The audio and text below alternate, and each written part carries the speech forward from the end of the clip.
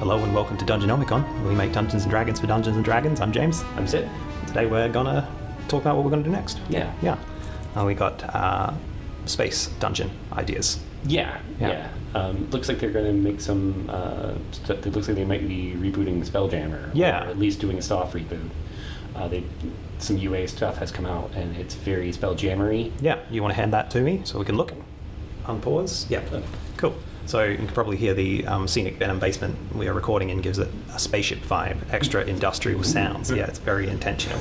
Yeah. So yeah, we've got the new Travelers of the Multiverse Unearthed Arcana, which is very Spelljammer and very Planescape as well. It strikes me particularly as a little more Spelljammer, but one of the things that, and you and I both have been proponents of this, is that D&D's always had a goofy side. Yes. And I guess Spelljammer and Planescape were both goofy or very lighthearted in some respects. They could be very dark and broody, but they also always contained things like the GIF, which were stolen by Doctor Who. Fucking stole the GIF. Well, made the rhinos instead. Yeah. OC, do not steal. Yeah. Doctor Who. Well, it's, D&D steals everything. That's part of the fun. Yeah. I get, you go to any thread on any forum about, I want to do a sci-fi game, and you get a million replies that say, don't do it in D&D, use Stars Without Number, use Numenera, use any other million things. And I get the reasoning. I don't like Wizards of the Coast monopolizing everything, sure, yeah. But at the same time, it is the most popular game, and it has a long history in, if not hard sci-fi, then definitely Star Wars pulp sci-fi. Yeah, I also think if you want to do, I can't find the name of the module. Every time I try to look for this damn thing, it takes forever. But towards the end of 2nd edition, there was an adventure where a starship. You're talking about Barrier Peaks. Barrier Peaks. Expedition to Barrier Peaks. I think it's X3 is the module name, if you're looking for it. I'm not sure on that, but you can find it redone for 5e as well, with all new maps and beautiful stats and everything. Okay. All the original art scanned in high resolution. And ooh. Yeah. I'm severely tempted, and that is, you're going through, it's on the DM to describe everything as sheets of burnished chrome, and describe things as the players would see, there's guns that look like handheld compact mirrors, and robots that are described like suit of armors with sort of metallic tentacles coming out of the legs, and all sorts of strange things. It's a whole thing uses a punch card system to get around the dungeon, which I like a lot. Okay. Yeah. So you've got to find the blue key card to continue, and Yeah, no, I mean, I think that's, and you can also entertainingly adapt Dungeons and Dragons to do something that's more science fantasy. Science fantasy is more like Star Wars versus Star Trek. I see that a lot, yeah, and I did a bit of Googling beforehand to find the sort of, if there were any difference between hard and soft sci-fi, but just to find that it does go back to Jules and Verne as well. I think it was Verne who famously critiqued Wells that his spaceships didn't have any plausible fuel sources, and it doesn't matter because they go just the same. Yeah. Star Trek tries to explain its tech. Star Wars does not. Yeah. Star Wars also incorporates literal fantasy because the Force is just magic. Yeah.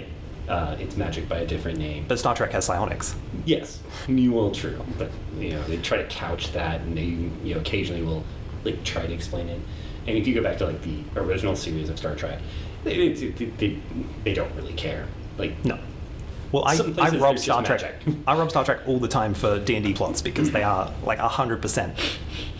You go to this civilization, there's these two factions, and they're different because one wears red hats and one wears blue hats or something.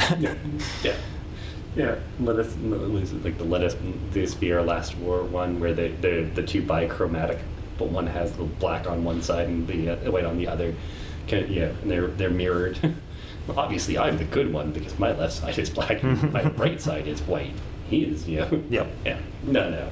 Yeah, I don't think there's any hard and fast rules, but to the same extent, you can have hard magic as well, like the Dresden Files, which seems to hit that same kind of sci-fi nerve where you have these are the established rules of the system, and then you see people using them later on, as a big payoff in the story. They know exactly how this works, and you as the reader can go, of course, I should have seen this coming because those were the rules set up at the start. Yes. I think that's a big thing, but there's a series of sci-fi books called the Quantum Thief trilogy, which are sort of retellings of the Arsène Lupin stories, except it's in space. And it's so far in the future, there's like nanotech everywhere, clouds of it, you're probably made of it, and for that reason you can command things and build them out of the thin air, which is nanobots, and there's many, many layers of reality. This is all like kind of theoretically plausible, it's couched in the physics as we understand them, but it is so far advanced, it is indistinguishable from magic. Well, yeah, Go ahead. So we were talking about the Dresden Files and hard and soft magic, and the idea of technology being identical to magic. Yeah, I mean, I think there's a lot to be said with that. I mean, D&D has arguably either a hard or soft system with magic. There are definitive hard rules, but how much the DM and players hold to that, whether you actually, do you have to have, how difficult is it to get a Black Pearl? Yeah, but see, I'd go, that could just as easily be reinterpreted as soft magic because it has no rules for how magic works in the fiction. Yes. Yeah. Yeah, I mean, I think that's the difference, is the fictional. Yeah. I would argue it's up to some extent the DM or the DM and the players, because arcane and divine magic. Okay, what does that mean? There's a very vague waffling that arcane magic comes from the internal, or comes from is pulling out the casters from the weave. Powers. Yeah. I thought it was from the weave. Yeah. But I guess casters are in the weave, kind of, if they're in the world. Yeah, they're drawing from it directly, rather than. But that's just the fiction. That's the setting. It's got no rules as to govern how the weave works, how to pull things from it. You can't, enhance your power in D&D through roleplay. It's only But I think people say use other systems because they have rules for laser guns. That's not the problem. That's no. D&D has rules for laser guns. It's in the DMG. Yeah, I think people's problem is largely not giving proper creators their due. Yeah. This fear of Wizards of the Coast, which is fair. I mean, it is a growing and evolving system, but I'm hesitant to say any rule set is better than any other, because at the end of the day, it is just trying to crack that human instinct for collaborative storytelling, and the rules are secondary to that. Well, and I also think that this is the problem, and we've talked about this before, people talking about trying to do, like, murder mysteries in Dungeons and Dragons. I can understand, like, if that's part of an ongoing adventure. Yeah, there is going to be a murder mystery part, or they didn't do something, so now we do the murder mystery, figure out who killed Lord Baron Von whatever. Yeah. You can always put in new mechanics, but you could, depends how easy it's going to be to use a system that's already got those mechanics. Right. And it might be harder because it's the same characters investigating. You might not want to take it out of D&D, so people don't have to make another character for their character just for this two session. But at the same, people have got the spells and attacks written on their sheet, and they look around for the murder mystery options. It's not. No. D&D has a very not always. 5e has a very primitive, simplistic skill set that is very success fail. Yep. And there's optional rules, as people always point out, for degrees of success, but there aren't. That's not written into it as is. No. I mean, like, some of the stuff that drives me crazy with 5e is, the lack of innate utility of the intelligence stat, and specifically like knowledge-based skills. So, like, we have all these knowledge-based skills. We have medicine. I guess if you have a high end, you can know how to, like, cauterize a wound. How to close a wound or cauterize a wound. But it's one roll as well. Right. There aren't steps to this, which I think you'd like to see in a more hard system, perhaps. And a lot of things, like, you can potentially administer an antitoxin, but you have to have the antitoxin. It's just like successful administration is a medicine check. Yeah. And it's like, okay, and it really, medicine loses its utility, or its utility diminishes very quickly at higher levels. By the time you hit 5th, it's minimally. Unless you're looking at like a campaign with all different medicines or something, then potentially. But even then, you wouldn't use the skill, you'd use your inventory. Yeah. You'd know what was what. Yeah. So we've got in this new UA, the 6 new races: Astroelf, Autognome, Gif, Hadozi, I'm not sure I'm saying that right, Plasmoid, and Thrykeen. Anyone who knows D&D will probably know most of them. Hadozi says a highly adaptive simian being who uses wing-like membranes to glide. Yes. I like that. I'm going to have one, and I'm going to call it Dr. Zaius, and he's going to be an artificer. A Gif, big hippo men with guns, I always like them. I think I'll have one of them as like a ranger, I think, a space ranger. Yeah, they're supposed to be militaristic, typically, the general one. I think they really... I was thinking paladin, if you had like a military oath, that could be quite good. Yeah. Oh, that could be fun. That's some good flavour. That could be fun. Like Oath of Conquest or Oath of Order. I think there's an Oath of Order in Ravnica. Like that could conceivably be militaristic. And I'm picturing like Starship Troopers sort of adherence to the cause. To the cause, yeah. Yeah, well, they're always treated, you know, as I said, Doctor Who stole them for the Jadoon, which... Go, they say. Yeah, I don't know why, it was so blatant, and they're like, you could kind of see that the writers thought that they were very clever. It's like, no, I see what you did. Well, the GIF, I think, have a more jubilant personality generally, because they're British. Yeah. Well, yeah, I also think it was, what if the GIF were Americans? Yeah, no, they were more American, weren't they? The Jadoon, yeah. Which may be another reason I found it very annoying, because it's like stolen, and then you're placing my culture over it, and in a very, very mean-spirited way. I feel like the GIF... Oh, yeah, no, they had it out for America in those series. Oh, yeah, for sure. Oh, It's no wonder it didn't have a big American following at that point. Well, I mean, that was with Martha Smith, and they were positing the Master as Donald Trump. Really? Oh, well, that's there. If you go back, John Sims' Master. I thought he was supposed to be David Cameron. No, when I think there's a little bit of that. They're also putting some Trumpism on him. There's some very Trump-esque, fair enough, components to the Master in that one. Which is funny. Sorry, it's fun to talk about Doctor Who. If we're doing space, there's going to be, I think, space. We have to hit the tropes. Yeah, fair enough. I watched it so that I could talk about it. I didn't like it. That's a big commitment to something that you didn't enjoy. Well, I found it really interesting to think about. This isn't a Doctor Who podcast. Yeah, I found it really Astral Elf is the next one, which don't sound in any way interesting. Yeah. They live a long time. Auto gnomes, robot gnomes. I don't know why you couldn't have you could have a Warforged and make it small. Yeah, but these have cool different things, like they can't be healed except they can, and plasmoid, an amoeba-like being, which I think would be fun as well. I haven't seen those in a couple of generations. That is an old D&D monster from Spelljammer. And then Thyrokeen have been part of Spelljammer for as long as the Nyogi, the Mind Flayer, the Beholders. See, I thought they originated from Dark Sun.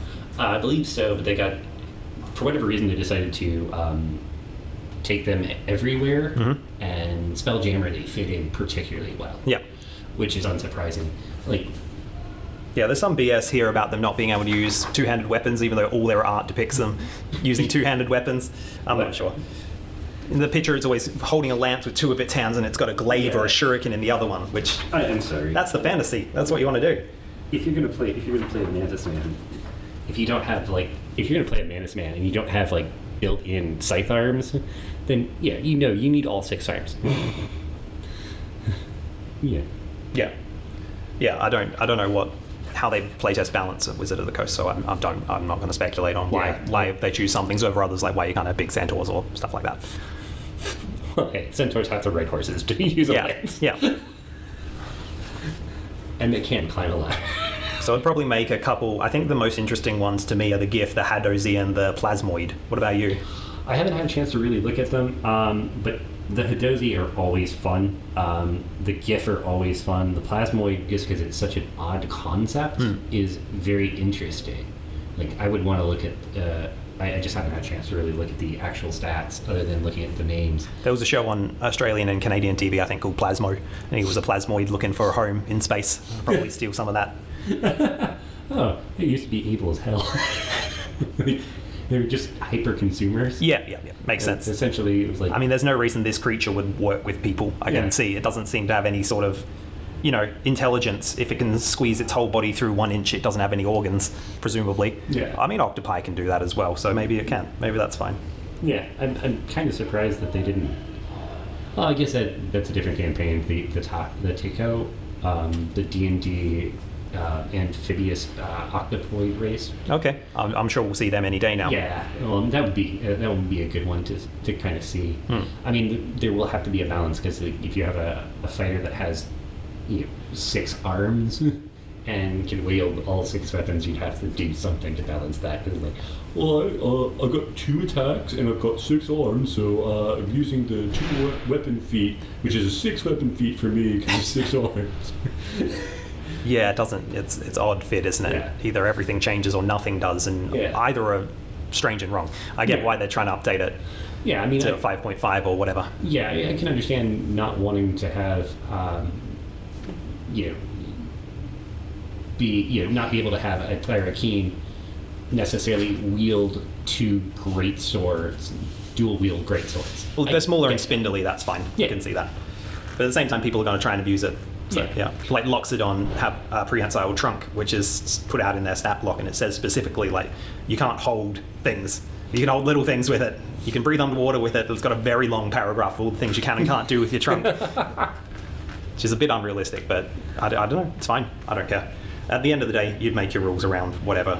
No, you take them as suggestions, and you're like, yeah. Well, I mean, I think both you and I walk the line between rules as intended and rule of cool. Well, in Wizards of the Coast, I've noticed bring in rules from other game systems as well, like to cover gaps. I even noticed recently their mutations table from Descent into Avernus, where you get different demon ichor on you and you grow limbs out of the wounds, is taken almost copy-paste from a series called Dungeon Crawl Classics, which is an OSR retro clone. When wizards' spells bounce off each other and bounce back onto your skin, it's got that same table of misfires, like almost in the same order. So they're not above just stealing whatever to patch the gaps. No, and people get told off online for using things from other systems, but Wizards is doing the same. Well, I mean, I would also argue that this is one of the things when you're adapting stuff.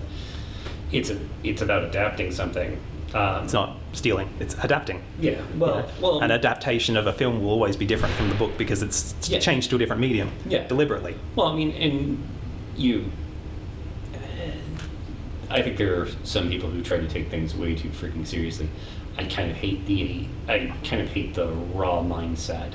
Yeah, this is another discussion. I think I don't want this to be Reddit the podcast. Oh yeah, true. So yeah, we have to. If we're building a dungeon and some monsters for this, I thought immediately of a space derelict. I think space has a certain amount of horror in it. Okay. So I thought things infesting, possibly, Mind Flayer tadpoles already do that. I don't think there's a stat block for them yet. I'd use Spawn of Kios or the Rot Grubs as a trap, something like that crawls in you and bites you and gets into your heart if you're not careful. Yeah, no, I definitely think that for the Ithalid tadpoles, I would definitely go with a Rot Grub rather than remake it. It's just going for your brain rather than your heart. Yeah, exactly. It's the same effect, dead, except for then you go, once a person's dead, they start the process of they become controlled by the Ithalid hive mind. Yeah, you're right, seromorphosis.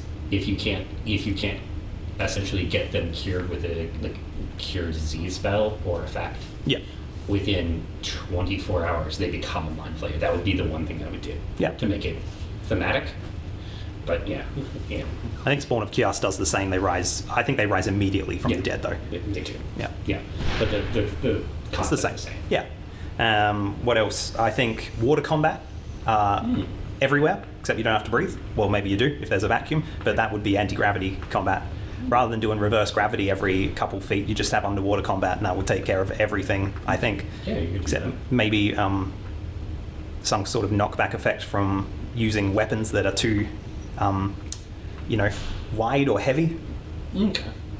But I think I just keep it as written, just straight water combat. All right. Okay.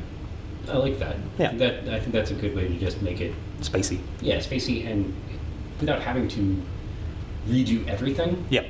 There's no sense in reinventing the wheel. So you could also potentially use the rules for levitation, where you have to push yourself off things to move, but that could get annoying real quick as well. So I don't know. No, I think the idea you can watch astronauts swim in space. Yeah, it's not exact. It's in fact entirely different because it's a lack of thing rather than too much density. It's entirely the reverse, but close enough. Yeah, you can kind of see them swim around and they can control and they can move off the air like you would water. Yeah, it works well enough. Now in sci-fi, I think we have to have questions about how the technology available changes the ethics or society or psychology of the things. I think that's what makes something sci-fi instead of fantasy, is the implications of the technology. Yeah. I mean, even Star Wars does that. Like, the implication of fast, easy space travel is that the galaxy has to be ruled in a sort of feudal system because there's no way of governing that mess. Yeah. No. Yeah, but okay. So a derelict space. I've been thinking about doing kind of a classic gray, and I'm thinking about going. I want to do a couple of different things. Could be related to Ponzi Hotep. I was thinking we could have done something like that, and I kind of wanted to do something a little different. So I'm actually making this an aberrant fae. Okay. So maybe a star elf if we're using the UA?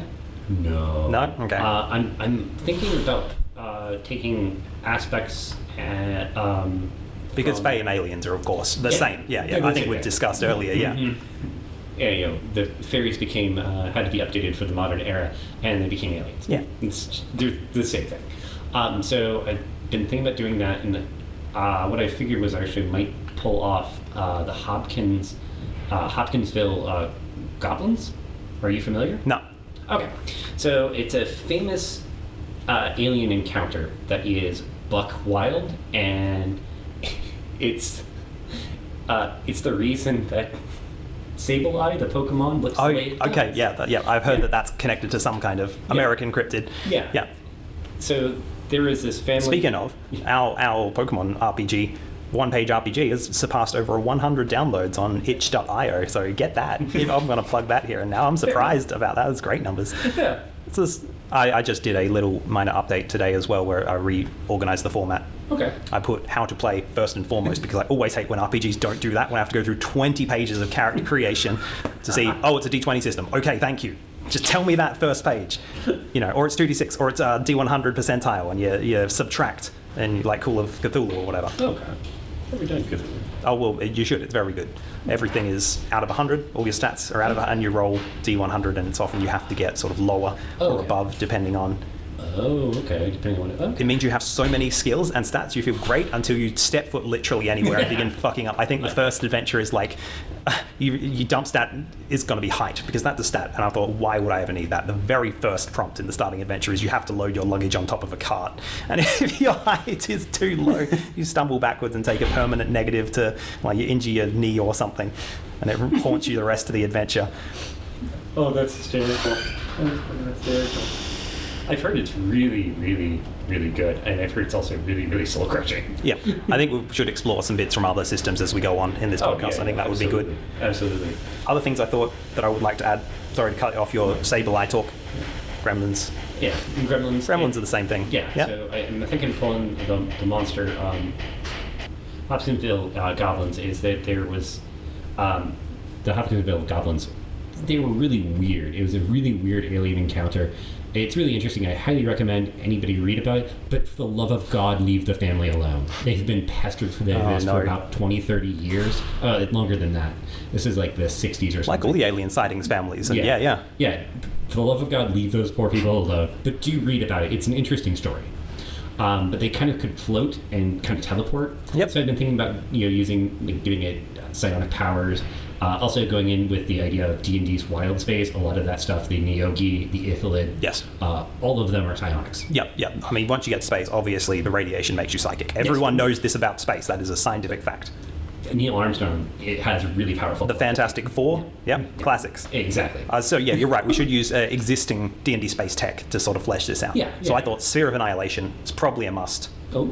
Little mobile black hole, perhaps the cause the ship crashed. Ooh. And I have designed a what do I call it? Like a plasma cutter, a Vorpal wand that on Nat 20 decapitates, because I love that weapon in Dead Space, if you've ever played it. The aliens have a good physics system where you've got this little adjustable gun where you can turn it vertical or horizontal and just shoot slices. And so you can snip off their arms and legs and head as they run at you. It's very satisfying and also terrifying as they down the hallway at you. And getting just a perfect shot down the hallway to decapitate a horrible monstrosity is very satisfying. And I think in space, having a head, not going to be that common if you're fighting space monsters. So I don't think getting a level 1 decapitation gun is going to be that dangerous. Yeah. I think it plays in with the Pulp Fiction of space very well, though. Yeah. So I was thinking doing something based on Hopkinsville goblins and kind of playing into the Wildspace psionics connection. Yep. So I'm thinking it's going to be, I'm kind of using mind flayers as a guide. So I'm going to give it kind of a mind blast, like attack, but instead of paralyzation, because I'm not going to give it brain extraction, I'm going to give it confusion as the spell. That's good. I like to see different things from psionics, except mind blast, stun that everything gets. Yeah, and what I was also thinking is I'm going to give it a few more spells. Yep. So I'm thinking maybe either sleep or hypnotic pattern. Just the alien spells. Actually, the Ultraloth, the one that is already a grey with that head, I think it's got all those spells, so that might be a good place. I might look at him too, because there are certain things I want to do. Given them, I'm going to definitely give it the ability to levitate and actually just move faster flying. The Ultraloth, I think if you look at its eyes, you get confused. Oh, okay. It's got like strobing. I do want to do kind of like a psionic blast. Yeah, because I think that's really fun. It gives it a recharge, but by the same token, I like the idea of confusion rather than paralyzation. A lot of things in space do paralyzation. One of the other things I'm going to do is a droid, and it has a paralyzer, essentially based off R2-D2. So that'll be fun. I also had recently made something that was essentially like a construct, kind of based off the idea of RoboCop, where it could appear to be one of the peoples. Yeah, but RoboCop couldn't do that, could he? Yeah, it was. You're thinking of the Terminator. Well, I was thinking of the Terminator, but I was thinking like actually was wearing the skin of a person. No one's like, who's that guy? Oh, it's RoboCop. Yeah, true. But I like the idea. I guess it was the fact that RoboCop had built-in weapons. Yeah. As opposed to the Terminator, unless you go to the Team 1000, but that's full shapeshifter. Yeah, that's plasmoid. Yeah. It's full. I mean, that could be a fun monster to make. But you're essentially doing a shapeshifter that has the ability to have like cutting. Well, and it seems to regenerate 100 HP a round or something. Like it's. Yeah. Well, and D&D has had a living steel, which I wouldn't mind re-updating. And that would actually have a spacey vibe. I might consider doing that as a third monster. Yeah. But we'll see. I'll have to see what time it is. Yeah, I definitely can get the droid is basically done. The space elf now in Latin, so it would be like Stella Drialius. Nice. Beautiful. I think everyone knows Latin is the language of space. Yes. I think I've got that pretty well fleshed mentally. It's just trying to figure out how to make it work. I'm also thinking about giving it kind of as a nod to just silliness and a laser finger. So it's going to have a melee spell attack. And then ET. Yep. Yeah. With a range of up to 10 feet. Okay. And it can just hit for radiant damage. Nice. Yep. Radiant seems to be the go-to space damage. Yeah. All the astral elves get radiant cantrips or fairy fire. I think they've got. Yeah. So I might do that. I was thinking more getting them. Pulling from the idea of alien, and one of the things is if you have a hive mind alien, several sci-fis have played with the idea of a hive mind alien, not understanding that other races aren't hive minds as well, and therefore not realizing they're causing harm when they are. Sorry, the amount of episodes of Star Trek they have to explain to a hive mind alien the concept of linear time. I'm gonna lose my goddamn mind. It's like every other episode. You'd think the timeless aliens would remember it or have some kind of shared database about literally every other species that inhabits the galaxy with us sees time in this way, and they don't like it when we kill them. Yeah. But I was thinking maybe doing something like that, because that could be fun, and something that D&D has touched on a lot of the concepts of alien races, but they've even made Ithlids a hive mind species, but they really haven't touched on the idea of just the overly curious. Sure. Other. The Ithilid are trying to take over the universe. The Neogi are just trying to take over the universe. Yeah, and slavers. Well, they love slaves is their whole thing, which is not much of a personality. No, the Neogi have never had much of one. They've got a really good aesthetic and skill set. Like, they're a great monster, but they've always been underserved by the lore. Well, the Mind Flayers got there too fast. Like, you don't... Like, they're the best thing about every setting. That's probably not true, but I love them. And yeah. Well, I would argue that the Mind Flayers also were done a disservice by being adapted early on, because their stat blocks, even to a lesser extent the Ultralith and even the Elder Brain. Ultralith kicked your ass last week. This is true, but their stat blocks aren't really representative of what their lore says they should be. Yeah. The Ultralith has some. I think it's Ulitharid, but I call it Ultralith as well. Yeah, because that's my dyslexic brain sees that. I'm like, oh, Ultralith. I don't have an excuse other than I hate the way it looks. It's like Ultralith. Yeah, there you go. Mind Flayer more. Yeah. Really mind flayist. Yeah, well, at least they don't have rippling abs and muscles like they used to have in some of the old art. I mean, they went from thin and alien, severely ripped in sort of 3rd edition and 4th edition, and now they're back to noodly aliens again, which I like. Yeah. Like, what are they doing? Third? They don't have bones. I'm thinking that's maybe 4th. Yeah. 4th maybe. Yeah, but the 5th edition stat blocks, it's like these are the masters of mental magics. You caught them on a bad day, I think. It has detect thought at will. We are done now. Oh, minor illusion or something. Or levitate. Yeah, that's it. Yeah, I can levitate things, and I can read your thoughts. I can cast detect thoughts. I also have telepathy. Yep. It's like, where's the button where they take over? One of them big bugs. I can't remember their name. Umberhawk. Yeah. And they used to have the ability to charm monster, dominate monster. So I'm thinking I'm going to pull, try to make it a little more of a spellcaster. Sounds good. Yeah. I think I will also make a crusher because space. Yeah. I think we'll go away and work on that, and come back and run it. See how we go. Oh, do you want to talk about some of the other things going on in the discourse? Do you want to weigh in on the nerfing of counterspell? No, I don't. I cannot. I cannot care. Okay. Leave it to There's a mechanic. Homebrew. Speaking of other leave it to homebrew. Speaking of mechanics from other games, there is the option in Into the Woods and the Quiet Year of hold a discussion. Is an action a player can take, and everyone gets their one thing. No one's allowed to reply to anyone else. It ends after that, and that is the internet. Everyone gets their say, and it changes nothing. Yes, that is this is true. A discussion distilled down to its essence. I was also thinking maybe we could talk about your adaptations that we tried on Counterspell, where there's variants on what can occur. Yeah, well, I did also steal that from Dungeon Crawl Classics. I thought if Wizards of the Coast can do it, I can too.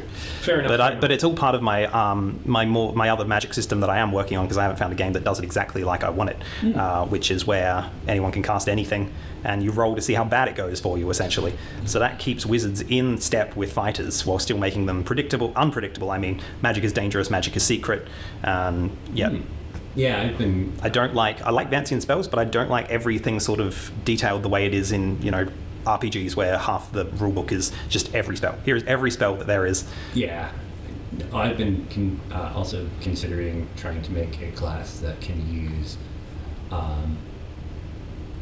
maybe not a class, but something where you have a hybrid arcane. I've been thinking about maybe a arcane paladin. Mm-hmm. So that they have a completely different spell list. Yep. And they still have Smite. This would be something you'd have to take at first level. Well, they could have Eldritch Smite. It's sort of arcane. Fits that. But I want to have it have a milder risk.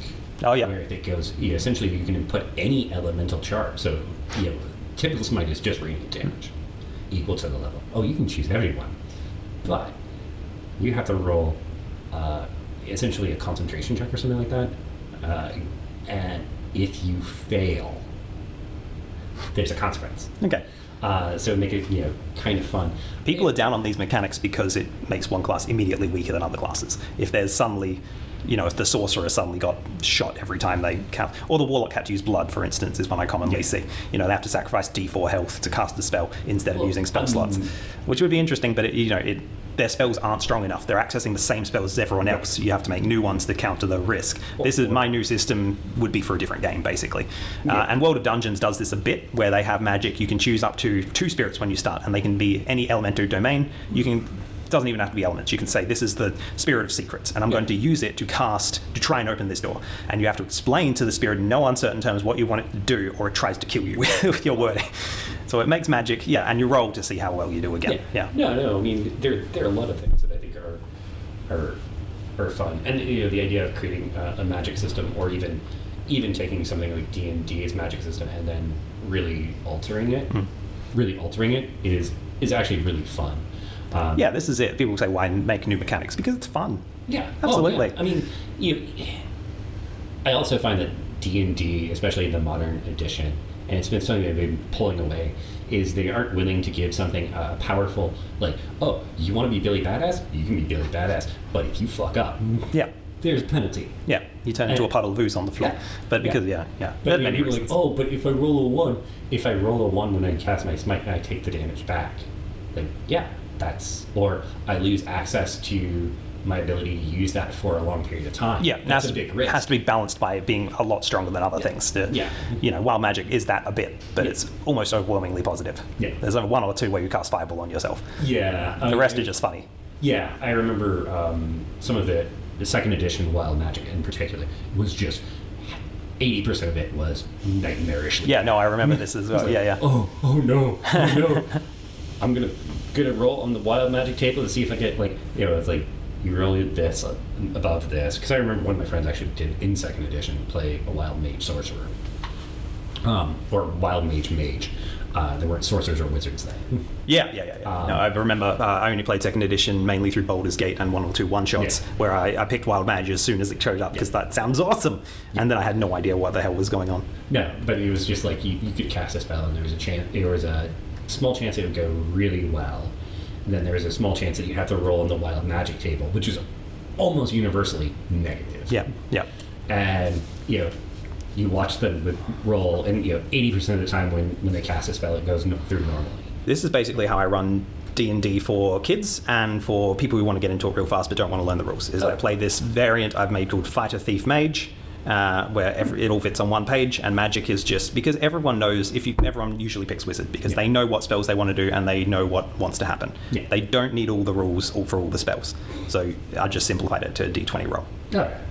That's not a bad call. I make the DC up in my head based on how complicated the spell is. Yeah. No, I mean that could be fun. And I saw this recently, about how magic kind of switches. Like, it starts being very damaging, and that's its use. But as you get into higher levels, that damage stops mattering so much, and more effective is the walls and the mental stuns and the hypnosis and the teleporting. As we've seen in our games, is the utility spells are much, much, much better than any damage you could do. Oh, absolutely. Oh, I don't know. I still love my DP. Yeah, absolutely. But by the same token, like, you do have a lot of things where you initially, if you're playing a sorcerer, you need to take MN. Yeah. If you don't take magic missile, you're a moron. I mean, I'm not really, but because somebody's gonna be like, actually, I played those effective. But as we saw, like, one of our bosses got teleported out of into nowhere just through a simple dimension door, and that ended the fight. Yep. We just had its little chimera buddy, which I think set a half. Killed. Yeah, well, a chimera is not an appropriate enemy for that level. It was just a pet. It was a sidekick. Yeah, no, and my barbarian, I think, did half its life in one hit. Yes. Yeah, barbarians, I think, still end up doing more than wizards. I have been...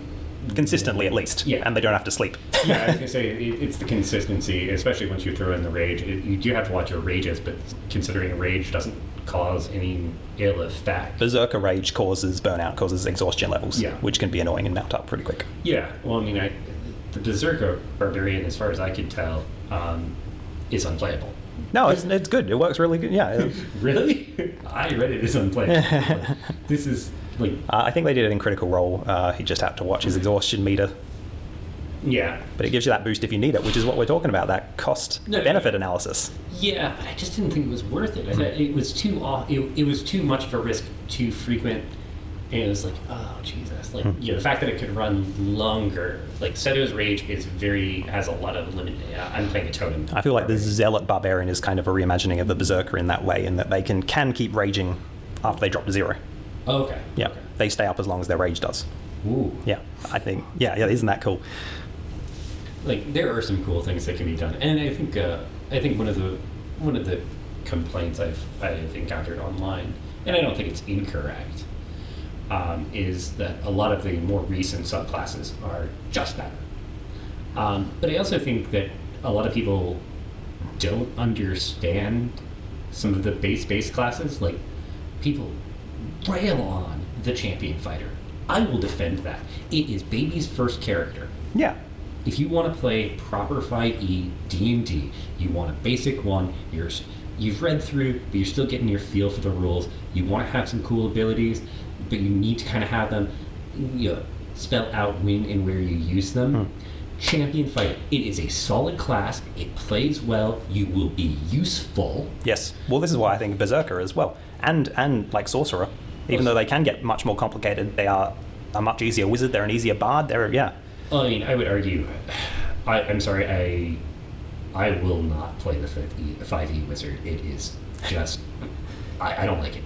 I will play sorcerers again because I do like playing my arcane class. There was this idea for a while that I think Monty Cook was a proponent of. He invented Spelljammer originally, and Planescape as well. I think he worked on, but that there were supposed to be trap classes for new players to gate knowledge. Ooh, I don't like that. No, it's utterly terrible. But I see where he's coming from. Yeah. Like the idea of baby's first classes, as you say, can be very useful and compelling. Right. Well, I mean, I think they're baby's first classes in 5e. I would argue are if somebody absolutely has to play a spellcaster, then they're a sorcerer. If none of that prepared crap. No, it's just you pick your fire spells and you go. There aren't a lot of you have meta magic for when you get a little more comfortable. Yep. But at first you can be confident and forget about your meta magic. Yeah. You can go, well, I'm saving my spell slots in case I need to turn them into spells. Yeah. Like that can be your excuse. I think wild magic as well is especially appealing because it is more complicated, but the DM has to manage it, not you. Yeah. You get a lot of bang for your buck in that. Fair enough. Anyway, let's make our characters. Yeah. I'm going to make some. You can make some too if you want. We'll see which ones we want to use. Yeah, I might give it a shot. We've got six possible races here. We make 3 each and see how we go. I can. Yeah, that would be fun. Yeah. Going out on this, and this is a thing because you and I also talked about doing some player stuff. Yeah. I actually made a race of raccoon folk. Oh yes. Of course I did. Raccoons are amazing. I remember this. No, I did make some of my own, but they weren't very good. That mine, I don't know how it turned out as well as it did. Yeah. I was very proud of myself. But I've also been thinking about, and maybe this is something we could talk about, and this could actually be an episode. How would you make a subclass for the bard? I hate bards. I've never played a bard, actually. I've made some bards, but I've never really played a bard, which is probably the reason I hate bards. But I want to make a debuff bard. Okay. Because bards are always a buffer. And I think we need to also, the idea would be, this would be a subclass you would take at level 1. I suspect College of Whispers does this, but I haven't read it, to be fair. I know it's about rumors and negativity, but I'm not sure if that is reflected in their kind of... No, this is a cool idea. We should try and make some subclasses as well. Yeah. I want a dirge singer. Okay, a funeral. A person that is essentially debuffing the enemy, not trying to buff the party. Yeah. So I think that could be an interesting thing. And I also think talking about maybe making some of these subclasses, the idea of an arcane paladin. Yep, arcane paladin. Well, what about space themed ones as well? We'll get into psionics now, which I don't want to. Well, I mean, I also have that fencer class. That I remember this. Yeah, it could use a little more. I did like this idea of a Princess Bride style fight where I see you've used Cabalt, and I find that cancels out Kappa Pharaoh only if you haven't studied your Agrippa, haha, and it goes back and forth and back and forth, like essentially using your reactions and superiority dice to change styles to simulate a proper sword fight. Yeah. Well, I mean, I think that is one of the things that the Battle Master tends to do is essentially to you could just put more maneuvers on there, basically. Yeah. I mean, but by the same token, there are a lot of things that I feel like D&D has covered a lot of the classes really well, but I also think there are a lot of things that can be done and can be done better. Okay. And well, let's give it a shot then. Yeah. We'll wrap up there and leave it for now and get back on this next time. Sounds good. The show that we do on Dungeonomicon. I couldn't remember the name for a second. And as we always say, in space, shower daily. No one can help. The end. Yeah. No one can help the end. Yeah, that's exactly.